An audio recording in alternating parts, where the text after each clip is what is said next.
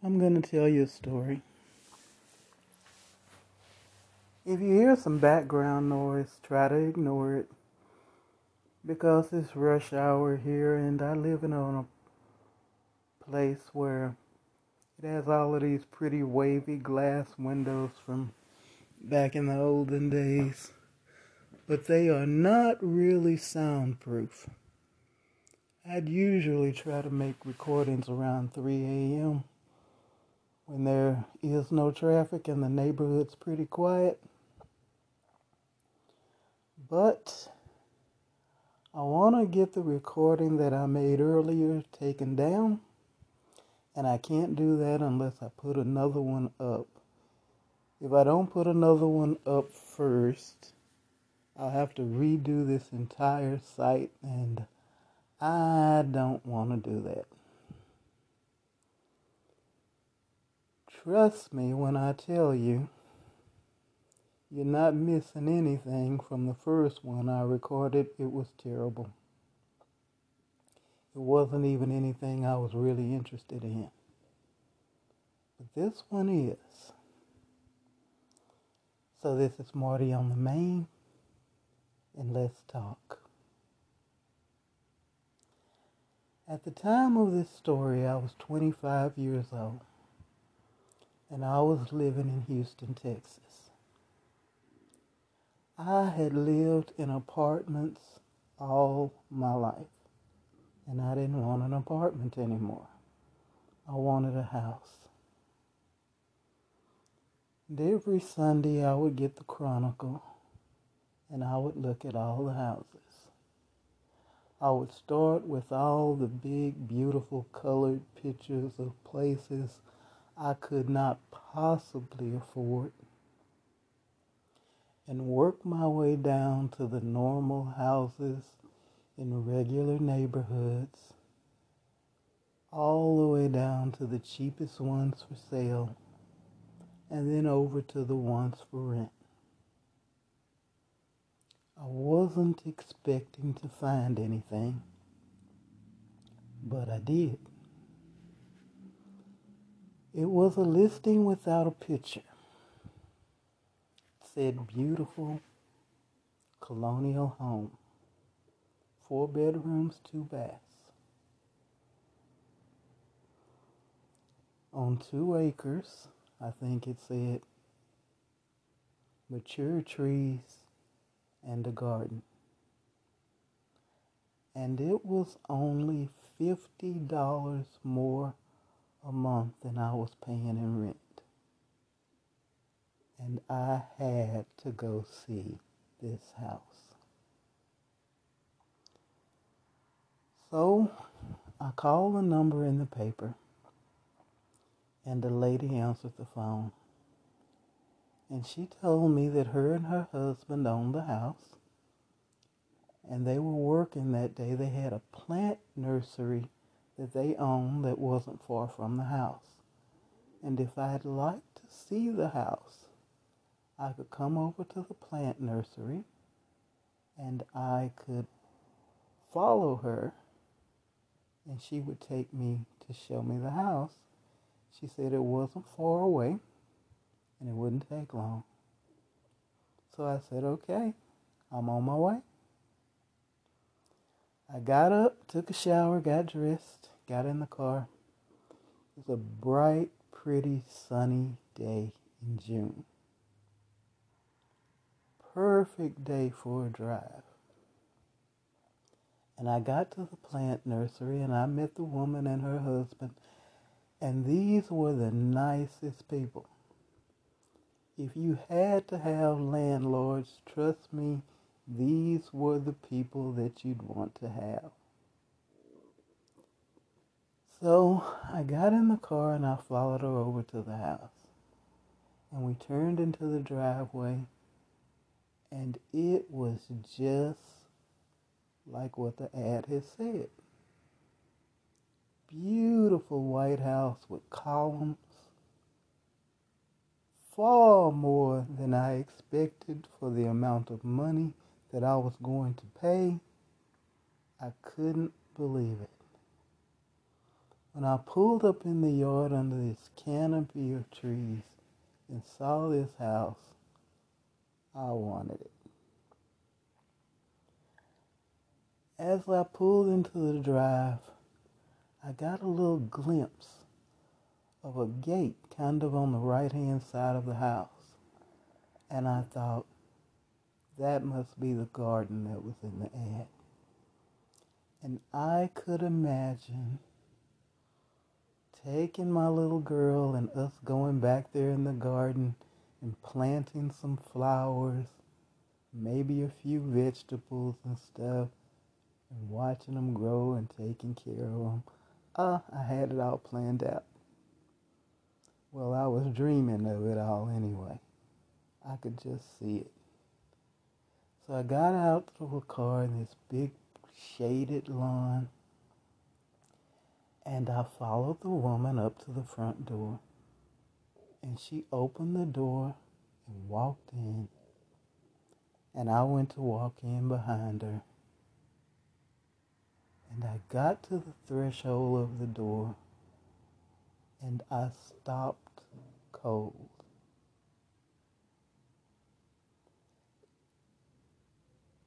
The hair on the back of my neck stood up. Goosebumps broke out on my arms, and everything in me said, do not go in this house. But what was I going to do? I came out here to see this house. It was the reason for the trip. How would I explain not going inside? And she was already in there.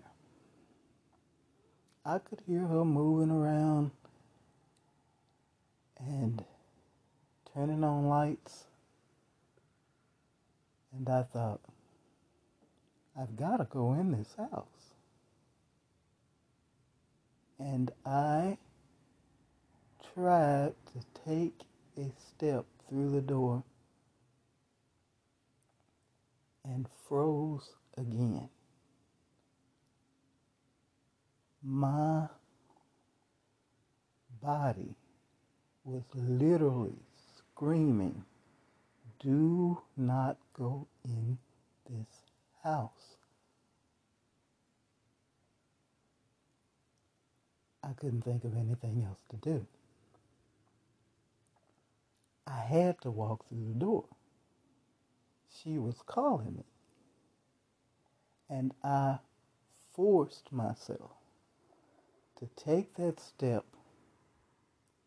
and cross that threshold.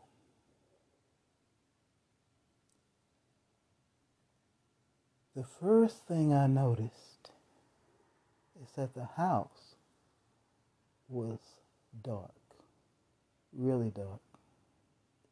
It had all these big windows, but there wasn't any light coming through the windows. And I could barely see her. She was a shadow moving around, turning on lights. But it was like the lights that she was turning on were being swallowed up by the darkness in the house. It was like they weren't making any dent in it. And I was trying to let my eyes adjust. Now remember, this is Texas. Texas is a sunny state. This was June. The sun was shining. The birds were singing. There were all these big glass windows. And there was no light in this house. I didn't get it. How could this house be this dark? But I walked across the floor. You come in through the entrance, and there's the living area. And she's telling me really obvious things like how big and comfortable the living room could be, and there was a fireplace, and the kitchen was right behind the living room with a counter between the kitchen and the breakfast area where you could put a little table and sit and have your breakfast and look out the patio doors, which these big glass patio doors, and there was no light coming through them either. But if you looked out the patio doors, you could see that the backyard was lit up really nice and bright, but no light in the house. And I'm trying to see details. I know the cabinets have a reddish brown wood color, but that's really all I can see. So she shows me to the patio doors, and there's a shed out back. And she tells me that the guy who had lived here before had left suddenly, and he had left all his things inside the house. Everything. Shaving kit, wallet, keys, everything. She said they didn't know what to do with his stuff. So they had put it out there in that shed in the backyard. They were going to keep it for 30 days, and if he came back for it, they were going to give it to him. They didn't want to throw it away just yet, but if 30 days was over and he hadn't come back, they'd come and clean out the shed, and I could have it for whatever I wanted to use it for. Garden supplies, or seeds and pots, storage, whatever I wanted to do. And the backyard had all these pretty big trees too, and grass, and I knew my little girl would love playing in it. So we walked through to the dining room, which was through a door on the opposite side of the living room. And we walked in the dining room. There were these hardwood floors. And it was dark in there too. It was even darker than the living room and the kitchen. And I soon figured out why. She started complaining that he had painted the dining room black. She said she didn't know why anybody would paint a room black. And she was complaining about how much paint it was going to take to cover that color. But she told me that if I wanted to take the house, then they would paint it whatever color I wanted it painted. And they were going to get up the symbols off the floor. And I had seen those. I knew what those symbols were. Not that I practiced Satanism, but I had seen enough movies to know what a pentagram looks like. She didn't know what it was. She knew it was some kind of star, but that's all she thought about it. And there were all these other symbols around it that I had no idea what they were or what they meant. And she told me that they were going to get that stuff up too, try to sand it down, And if they couldn't get it all off, they'd lay a rug or some carpet. And so she took me out of there, and we were going to go upstairs and look at the bedrooms. On the stairs, she turned on the light switch. And this was a bare bulb hanging on the stair wall. A bare 100-watt bulb. It maybe lit up 3 steps on the stairs. The only reason I knew where I was going was because she had on a white shirt, and I just kept following that white shirt. And I knew my eyes should have adjusted by now, but I still couldn't see anything. And I think really she just knew her way around the house. So we got to the top of the stairs, and she showed me 2 bedrooms that I couldn't see anything in. She showed me another bedroom that was the size of a decent walk-in closet. And when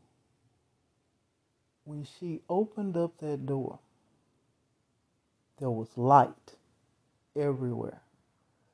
The window in that room was letting in all kinds of light. And that window was at the front of the house, where all those big windows were. So every room at the front of the house, including the dining room, because it was at the front of the house, should have looked like this. Should have been letting in light. And none of them were. Just this one little room. And I could just see me and my 2-year-old daughter huddled up in the bed in this one tiny room at 2 o'clock in the morning, afraid to go out into the rest of the house. And I could see myself sitting on a bed, watching that doorknob and praying, please don't turn. Please don't turn. And we left out of that room, and she showed me a couple more rooms that I couldn't see. And we went back downstairs, and she showed me this door to the side of the house, and there was that little gate that I had glimpsed from the front yard, and yes, it was a garden, something I had wanted. But by now, I really just wanted to get out of this house. So when we got outside, she told me that she really liked me and she hoped I would get the house, and that if I rented it, they would give me the 3rd month rent-free so I could do whatever I wanted to do around the house. And if I wanted any plants for the front yard, I could come up to the plant nursery that they owned and I could pick out whatever I wanted. No charge.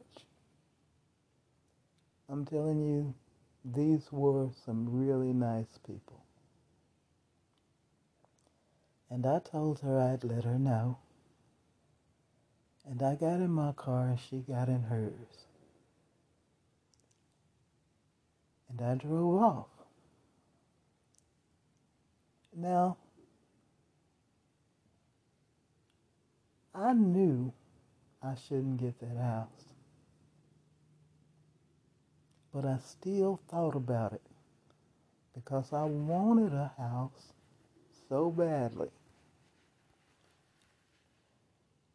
And I said, well, even though it's just $50 a month more than I'm paying now, it would have other bills that I didn't have in the apartment, because at the time, the apartment, I had to pay the electricity, but everything else was free. The apartment was all electric. This house would have a gas bill, it would have a water bill, it would have a cable bill. So even though the rent was only $50 difference, the house was going to cost more. And I wasn't comfortable in it. And that became the deciding factor. So I never called her back about it.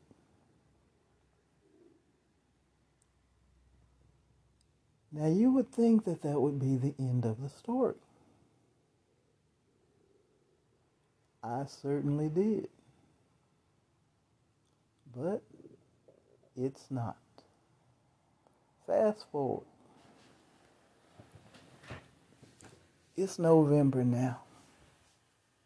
It's almost Thanksgiving. And I have a friend who works in Missouri City, and his car broke down, so I told him I'd take him to work. It's a rainy evening, and Missouri City is a suburb of Houston, and to get to the area of Missouri City where he worked, we had to go down this little blacktop road. It was really narrow, with a ditch on both sides, and it was raining. And though it was only about 6:30 or so, it was November, so it was dark. I had my headlights on.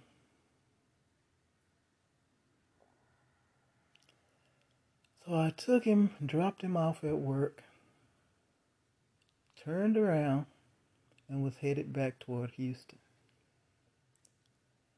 Now, at 6:30, traffic was heavy coming out of Houston, going into Missouri City, because people who worked in Houston were going home. But I was leaving Missouri City, going back home to Houston. So going my way, there wasn't any traffic. All the headlights were coming toward me on the left, and I was in the right-hand lane. Though it wasn't any lane, it was just a little blacktop road, and you had to stay on your side. So I'm going down this little blacktop road, and I'm not speeding. I'm going about 35, 40 miles an hour. I think the speed limit is 45 through there. And all of a sudden, this thing steps out from between all this traffic that's coming on my left-hand side, right in front of my car, with both hands spread out.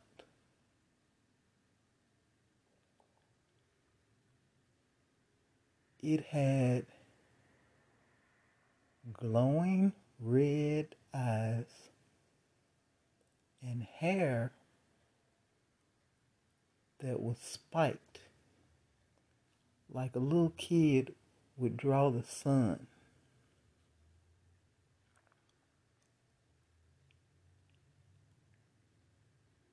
And I thought, I'm gonna hit a person. It didn't look like a person, but it had to be a person, because what else could it be? It had to be a person. It was about 7 feet tall, maybe 8. But it had to be a person, right? I slammed on the brakes, but I knew I was too close to miss it, and the tires on the car skidded. And I closed my eyes, holding the steering wheel, bracing myself for the thud, and nothing happened. There was no sound. Nothing hit the front of the car. The front wheels didn't bounce over anything. But I had to hit it. It was only 6 feet in front of me. I could not have stopped. I had to hit it. So I waited for the back tires to jump over this body or whatever it was. But nothing. And I had swerved the car and the tires slid in the leaves and mud on the side of the road. And I was headed toward this big oak tree. And I said, please, God, I don't want to die. And I swerved the car back to the left and made it back up on the road and managed not to go into oncoming traffic.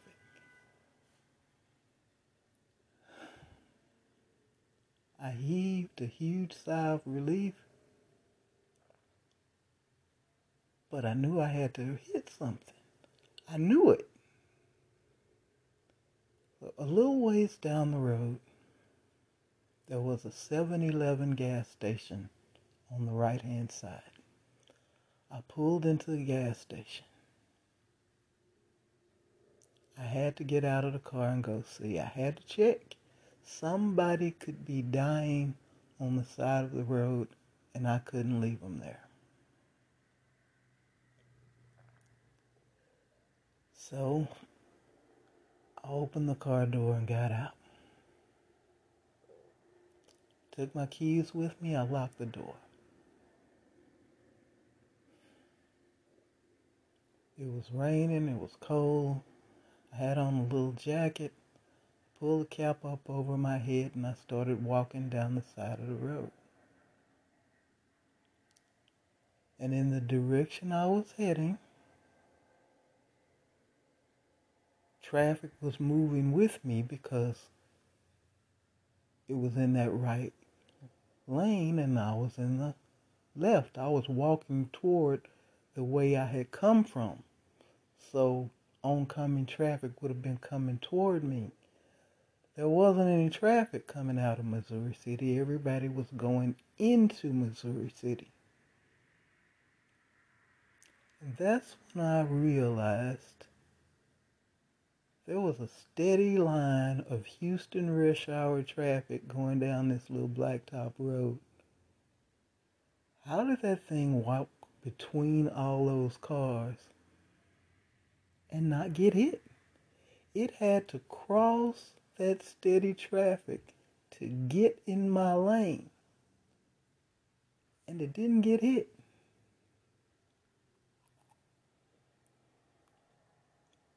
I knew that was impossible.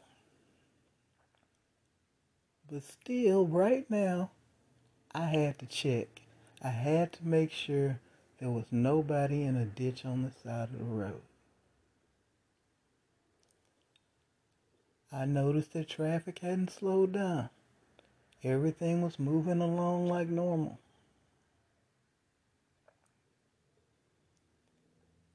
So I go down the street and I get to a point where I see this big oak tree that I almost hit. And I can look down at the shiny, wet leaves.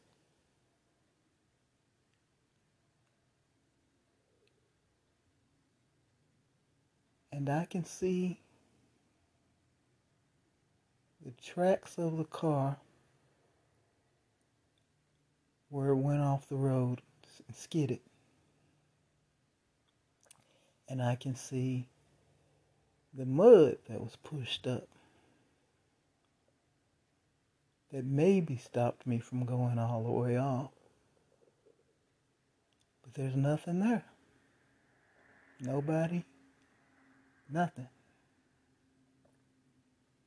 So I don't understand it. And I stand there for a moment looking around, and then I noticed directly across the street from where I skidded off the road was that house that I was in June.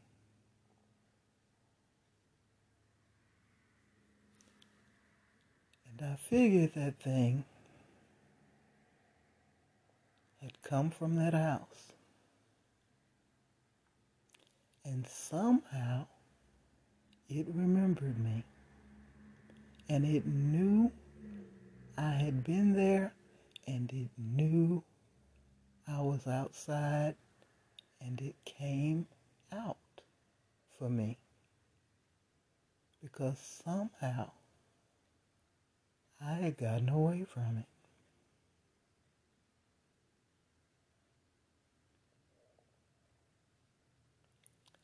And I remember how I felt in that house. I felt like something was watching me. And I kept turning around, but when I turned, I didn't see anything.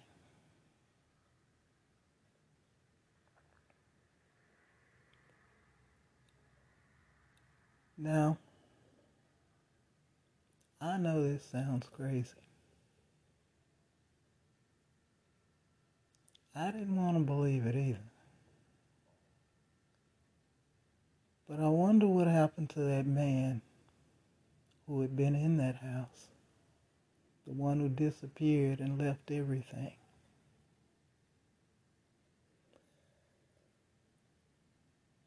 I wonder if maybe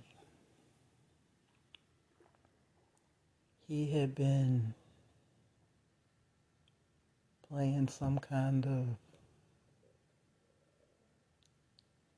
Satanist game, dabbling in those kinds of rituals, and he had conjured this thing up. And he didn't know how to get rid of it. And he left. Or worse,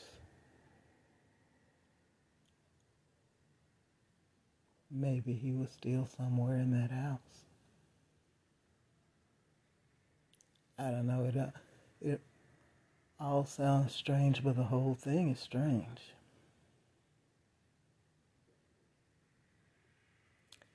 And that's what happened. And this is the first episode of Marty on the Main. And whether you believe me or not, every word of that is true.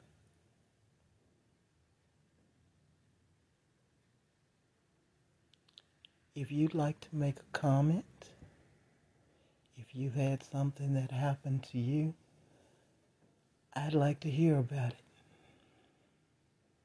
Send it to me at martyonthemain on gmail.com.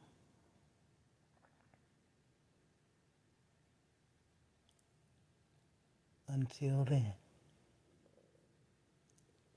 good night.